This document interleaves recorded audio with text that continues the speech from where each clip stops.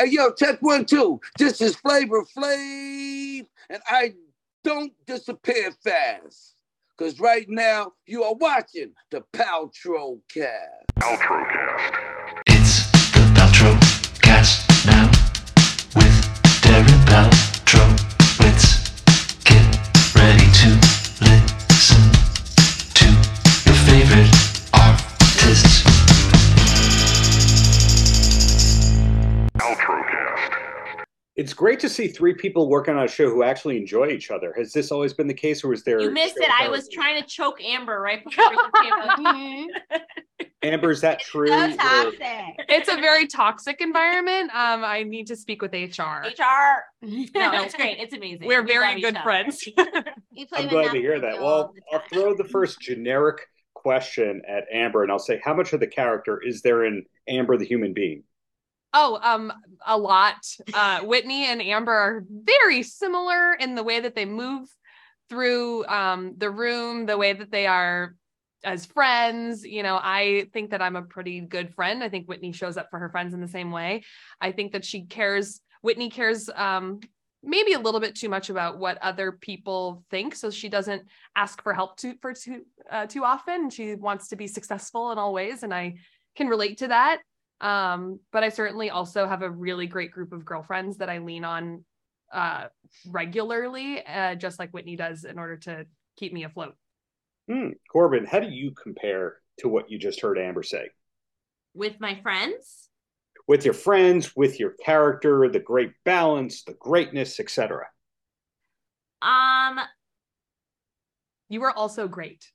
We're both great. No, I think we're both fiercely honest, but it comes from a place of love.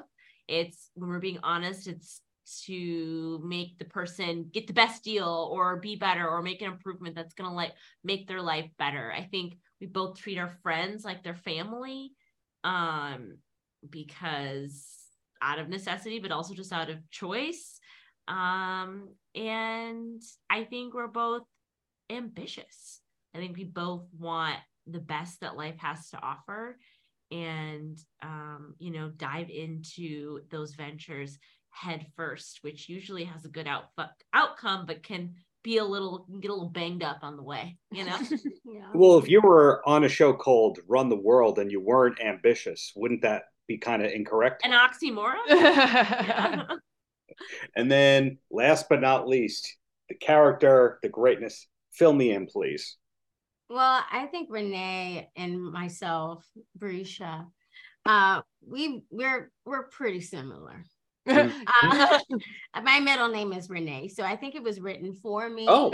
I had a Chihuahua. It says a Chihuahua on heels was the description. I'm pretty extra in real life, very animated. So I think Renee and the way that she navigates through life is kind of similar. She takes a lot more bolder choices than me. She kind of just goes for it and apologizes or doesn't apologize for it ever.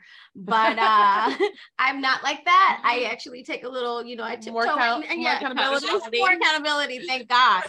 But Renee is very just headstrong and does what she wants. And, a lot like her friendship, her girlfriends show up for her. And I'm grateful that I have amazing friends that show up for me.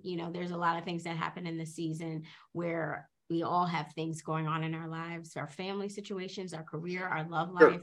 And there are big, big things that happen. And we have to have friends that hold us up so we won't lose our minds, So it's great that we all can have those moments. But the coincidence that you mentioned about Renee being your middle name, not the only cast member where that happens with, like Tosin, Ola is somehow in his name. Ben is playing Jason. So there's a lot of kismet with what happened with the casting. Kismet, yeah. They cast it well. They cast us. We're friends. We play Monopoly Deal. We're all at each other's weddings and things. Yep. Like, it's real. The chemistry is definitely real. Did you say you play Monopoly? Monopoly Deal, to be specific. It's card game. The card version of Monopoly. If you don't know about it, get on that train. Yeah. It is so fun. And now, the wife and I play Monopoly. Video game Monopoly, but Monopoly... Monopoly Deal. Yeah. It's great. Okay. How many people can play at a time? So many. Well, one deck of cards is 2 to 5 players, but then you can get more decks and you could just play with more friends. You know, you might stay friends with these people. You might have an argument or fight, but you're all gonna come back. It's a great game. It's so fun. It's so fast and strategy forward. You're just taking people's. We also played a lot of bananagrams on set. A lot of bananagrams. Yes. Yeah, not this one, but we also love bananagrams. We like games. Yeah, we like games. That was always like bananagrams. Yeah. Do you know Okay, bananagrams? so most of these junkets I do, I find out that there's an ongoing text thread that never ends, but I never hear about game nights. This has to be the first cast that I've spoken with that does game nights. Someone needs to put us on their game show because we would be so obnoxious and fun.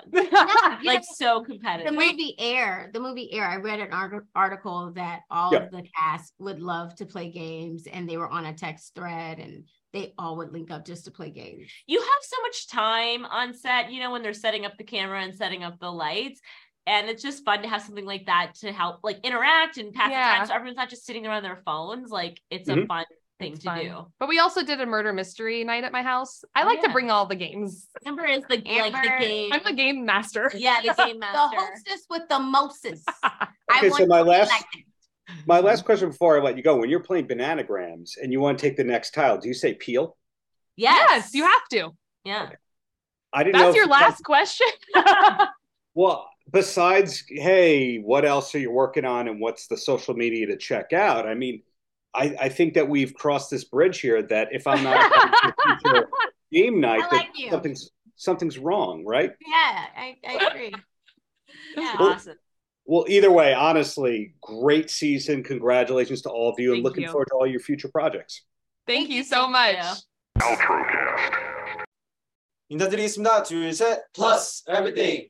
Hello, we are P1 Harmony. And you're watching the Paltrocast. Woo! Paltrocast. Erika, absolute pleasure being with you today. My pleasure. You're looking good.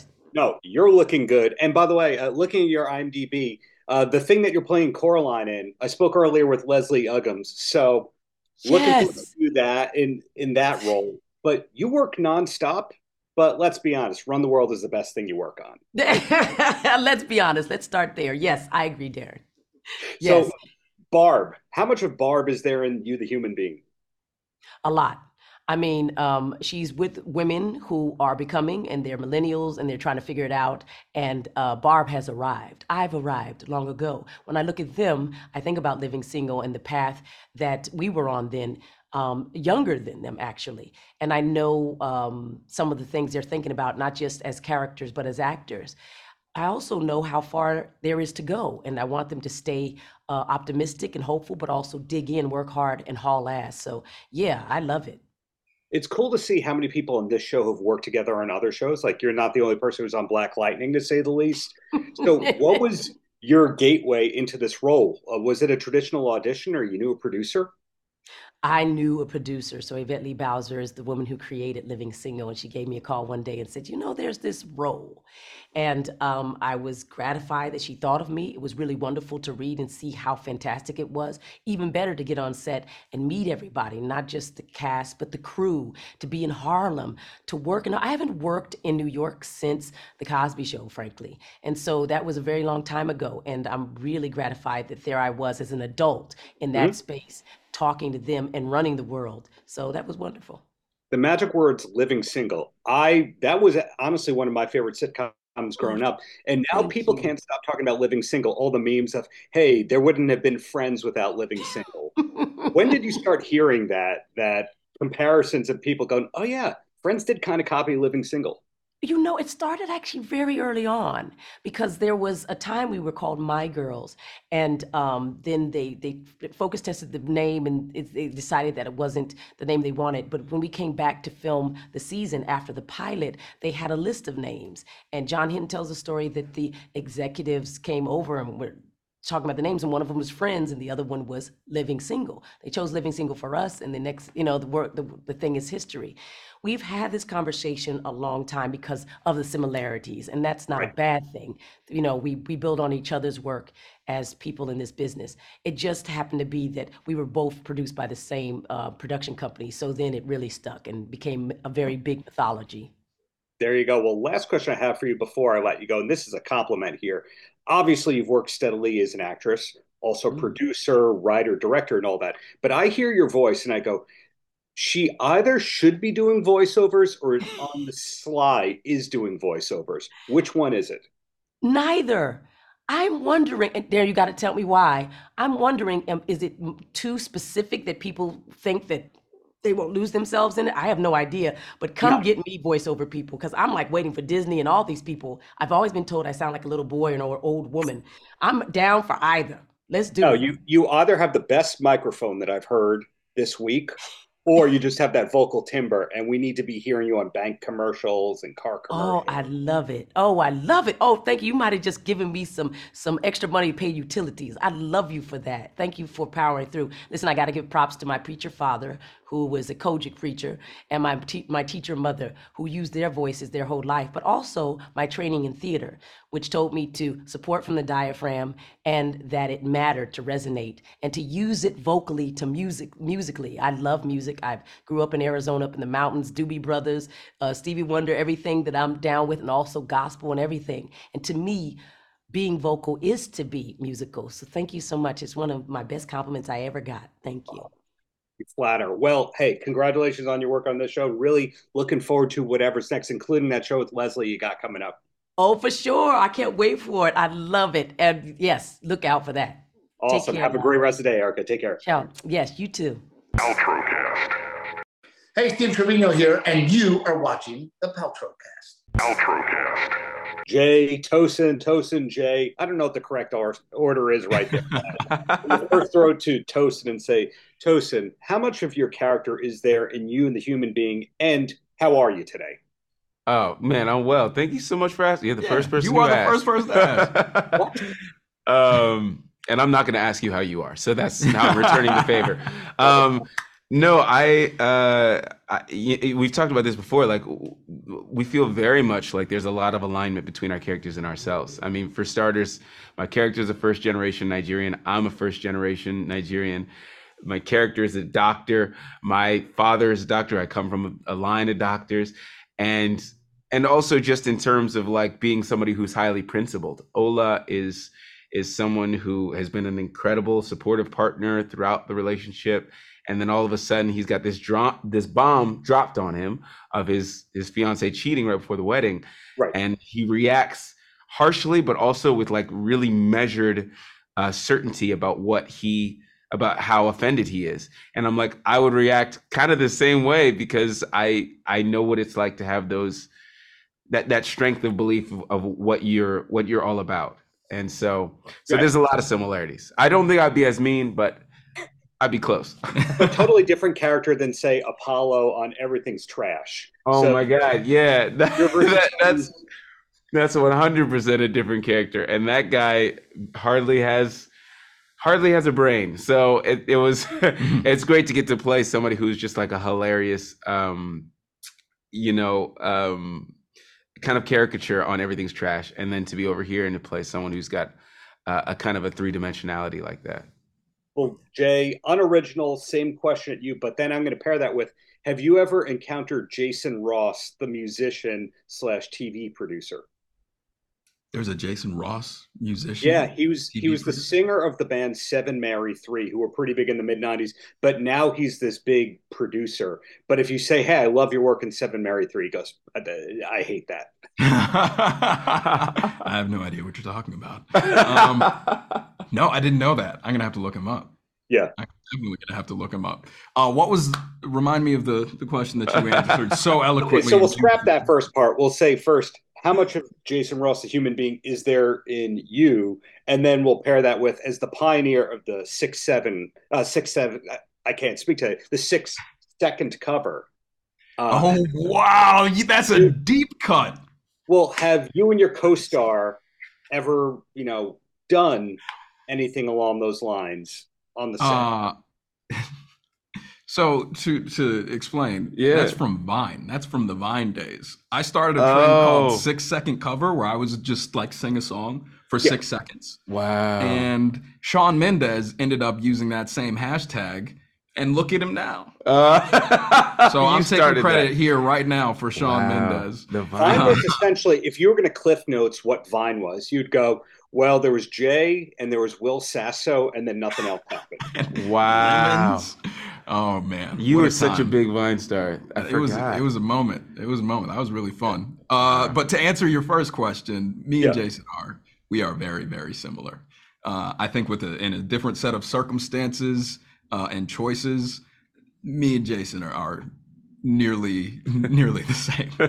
Just different life path. And it also, as the story continues, I think writers tend to start to write towards you. So I don't know how drastic it happened, but I think over the course of season 2, they do become more like us versus season 1 where we were playing them and now they've become us. It's kind of interesting. Well, a follow-up to that was the character originally named Jason, and it's a coincidence that somebody named Jay was cast in the role? Completely.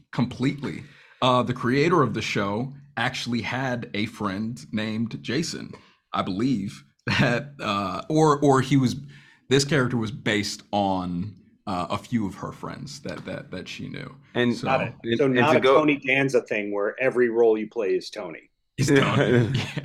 And to go even farther than that, my character Ola, that name is a Nigerian name, and my last name, Tosin Morohunfola, has Ola at the end of it. So my name is also in my character's name. There's just some weird. I never even thought of that. Yeah, there's some cool. weird. We have just scratched the surface of how interesting you two are, but I'm looking forward to both of your future projects, and congrats on this great new season of the show. Thank you so much. This was a lot of fun. Appreciate you. Yeah. Pleasure was all mine. Back to the writer's room. All right. Get him out of here. Paltrocast. Hey, this is Eric Nelson, and you're watching the Paltrocast. Paltrocast. Leah, besides having to do press where they ask you the same questions over and over again, good day for you so far? It's a great day. Yeah, I'm spending it with my close girlfriend, Sandy, who's doing work with her. And she's hearing me answer the same questions in probably similar ways. That is a patient friend, and props to your friend. But we were set up to talk about Mercy. How much of Michelle is there in you, the real human being, Leah Gibson? Oh my goodness. That's we're jumping right in, huh? I mean, I'd love to talk about Van Halen and stuff like that if you're cool. I probably would not be the most engaging. Okay, so yeah, we'll have to talk about your new movie, Sorry. Mercy, yes. In select theaters tomorrow, Friday, May 12th. Yes. Michelle Miller plays a woman with a painful past and a special set of skills who is forced to go to extreme measures and protect her son when an Irish mafia takes hostage the hospital she's working at. So she's a woman that comes in with a lot of inner demons that she's trying to avoid, trying to run away from, essentially, and also at the same time trying to do the best that she can and love her son through a healthy life. So she's forced to have to kind of rely on her special set of skills that she has tried to avoid embracing again when danger is set upon the immediate environment. A lot of buzzwords about strength right there. So obviously you can play the strong person, seeing your work on Manifest and the many shows that you've been a part of. I would give you, if I can give you a nickname, I'd call you the queen of the multi-episode story arc. Is that fine? That's okay. There's so many great shows where you're on 3 to 7 episodes, you get in, and then you get out of the show before it gets bad. I mean, if it were to get bad. But That's funny. Yeah, probably 5 episodes is like the sweet spot, but you're very correct. You leave them wanting more. I think that's what I'm trying to say. I appreciate that. Yes, we can go with that. I can work with that. So with Mercy, where was it filmed? Was it filmed in Vancouver? It was filmed in Vancouver, yeah. Got it. I'm finding more films than not are filmed in Vancouver these days, which is where you're originally from. I am originally from Victoria, BC, so I moved to Vancouver and started building my film career there. I worked in Vancouver for about 11 years until I transitioned to LA. Got it. But of course, I have worked quite a bit since, even back in Vancouver. Do you remember when you had that realization that there was more movies being made in British Columbia than Los Angeles? I mean, that was never really a secret. Like, you kind of knew that that's what would happen, right? It was more about, for me, it was about wanting to kind of fly the coop a bit and kind of expand my opportunities in other ways. But I was never under the impression that I wouldn't be returning. That makes sense. I mean, reading, if Wikipedia and the different things that I read are true, that you come from a dance background and that led to a touring theater company, and then everything kind of shut down unexpectedly for you. What is it that basically made you go, I'm going to keep pushing through this no matter how low it gets? Oh, that's a question I could probably check in with myself about, a few times over the last 18 years, for sure. Just a few. Yeah, just a few. It's certainly, it's a very alive career trajectory. And, to the best of my ability, you can try to have goals that are important ideas for you to accomplish. But ultimately, there are a lot of things that can be out of our control as performers. So when I check in on that question a few times throughout the last 18 years, it has to be about, do I still love this?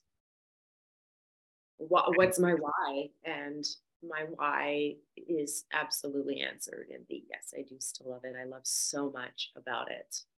And at the same time, I have also found value in myself in being able to determine what are the aspects of it that I love so much, and being able to, allow myself to be innovative about different avenues of creativity and self-expression that aren't totally reliant on the industry. And that's been a healthy and sustainable practice for me. In your case, is part of the long-term plan producing and directing?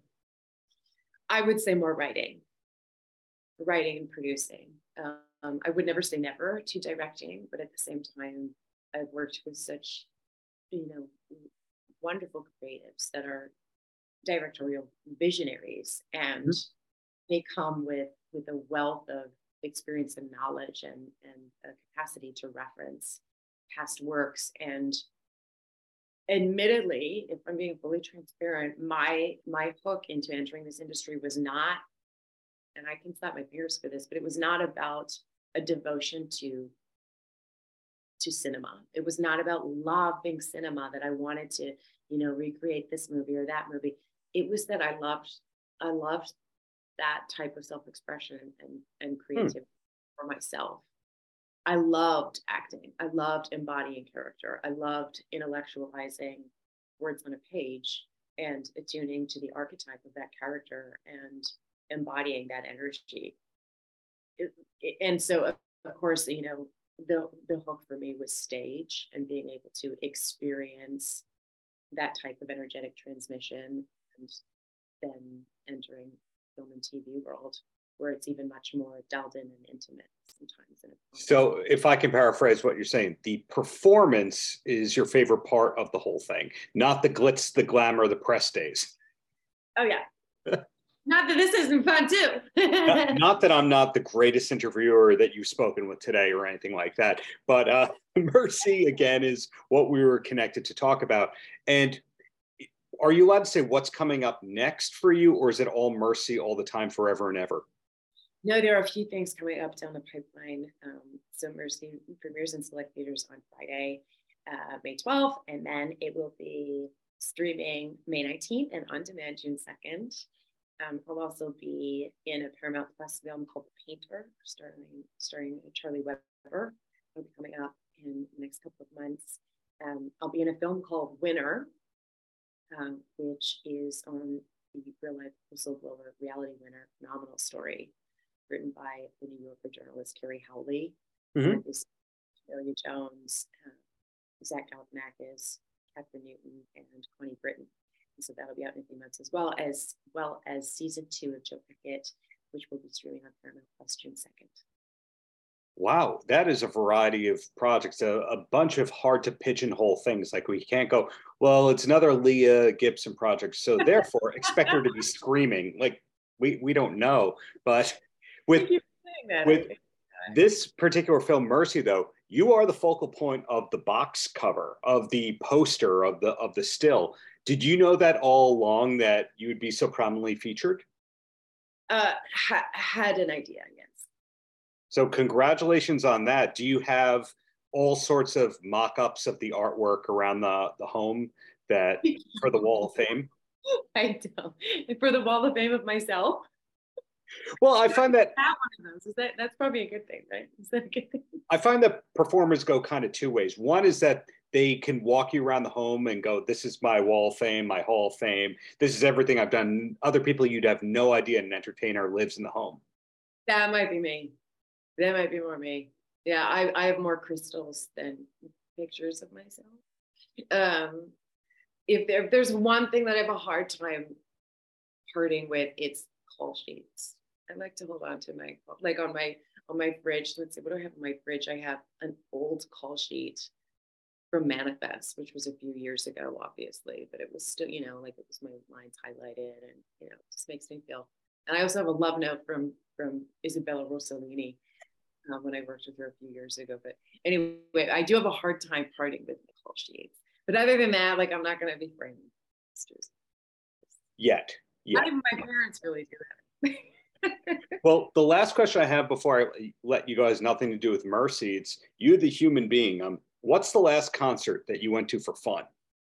Last concert I went to for fun.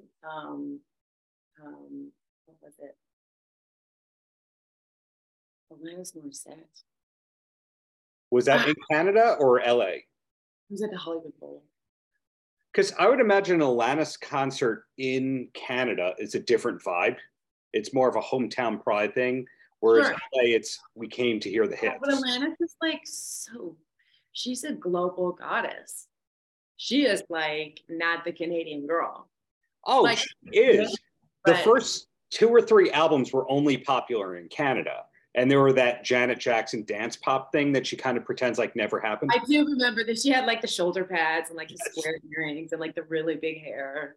I do. Yeah. So that's, yeah, Jagged Little Pill. Come on, she's a global goddess after Jagged. A Broadway play and all that. Well, Leah, thank you for your time. Looking forward to everything that's to come, and really just keep up all the greatness out there. Thank you so much. So nice to talk. Paltrocast. Hey, my name is Miss Dre, and you guys are watching the Paltrocast. Paltrocast. Yo, what's up? Justin Sane here from Anti-Flag, and you're watching the Paltrocast. Take it easy. Peace. Paltrocast. What's up? This is J-Dog from Hollywood Undead and Ram's Head Cannabis, and you're watching the Paltrow Podcast. Boom. Paltrocast. Hi, everybody. This is Marty Stewart, and you're listening to the Paltrocast. Paltrocast. Yo, what's up? This is Tariq, and you're watching the Paltrocast. Paltrocast.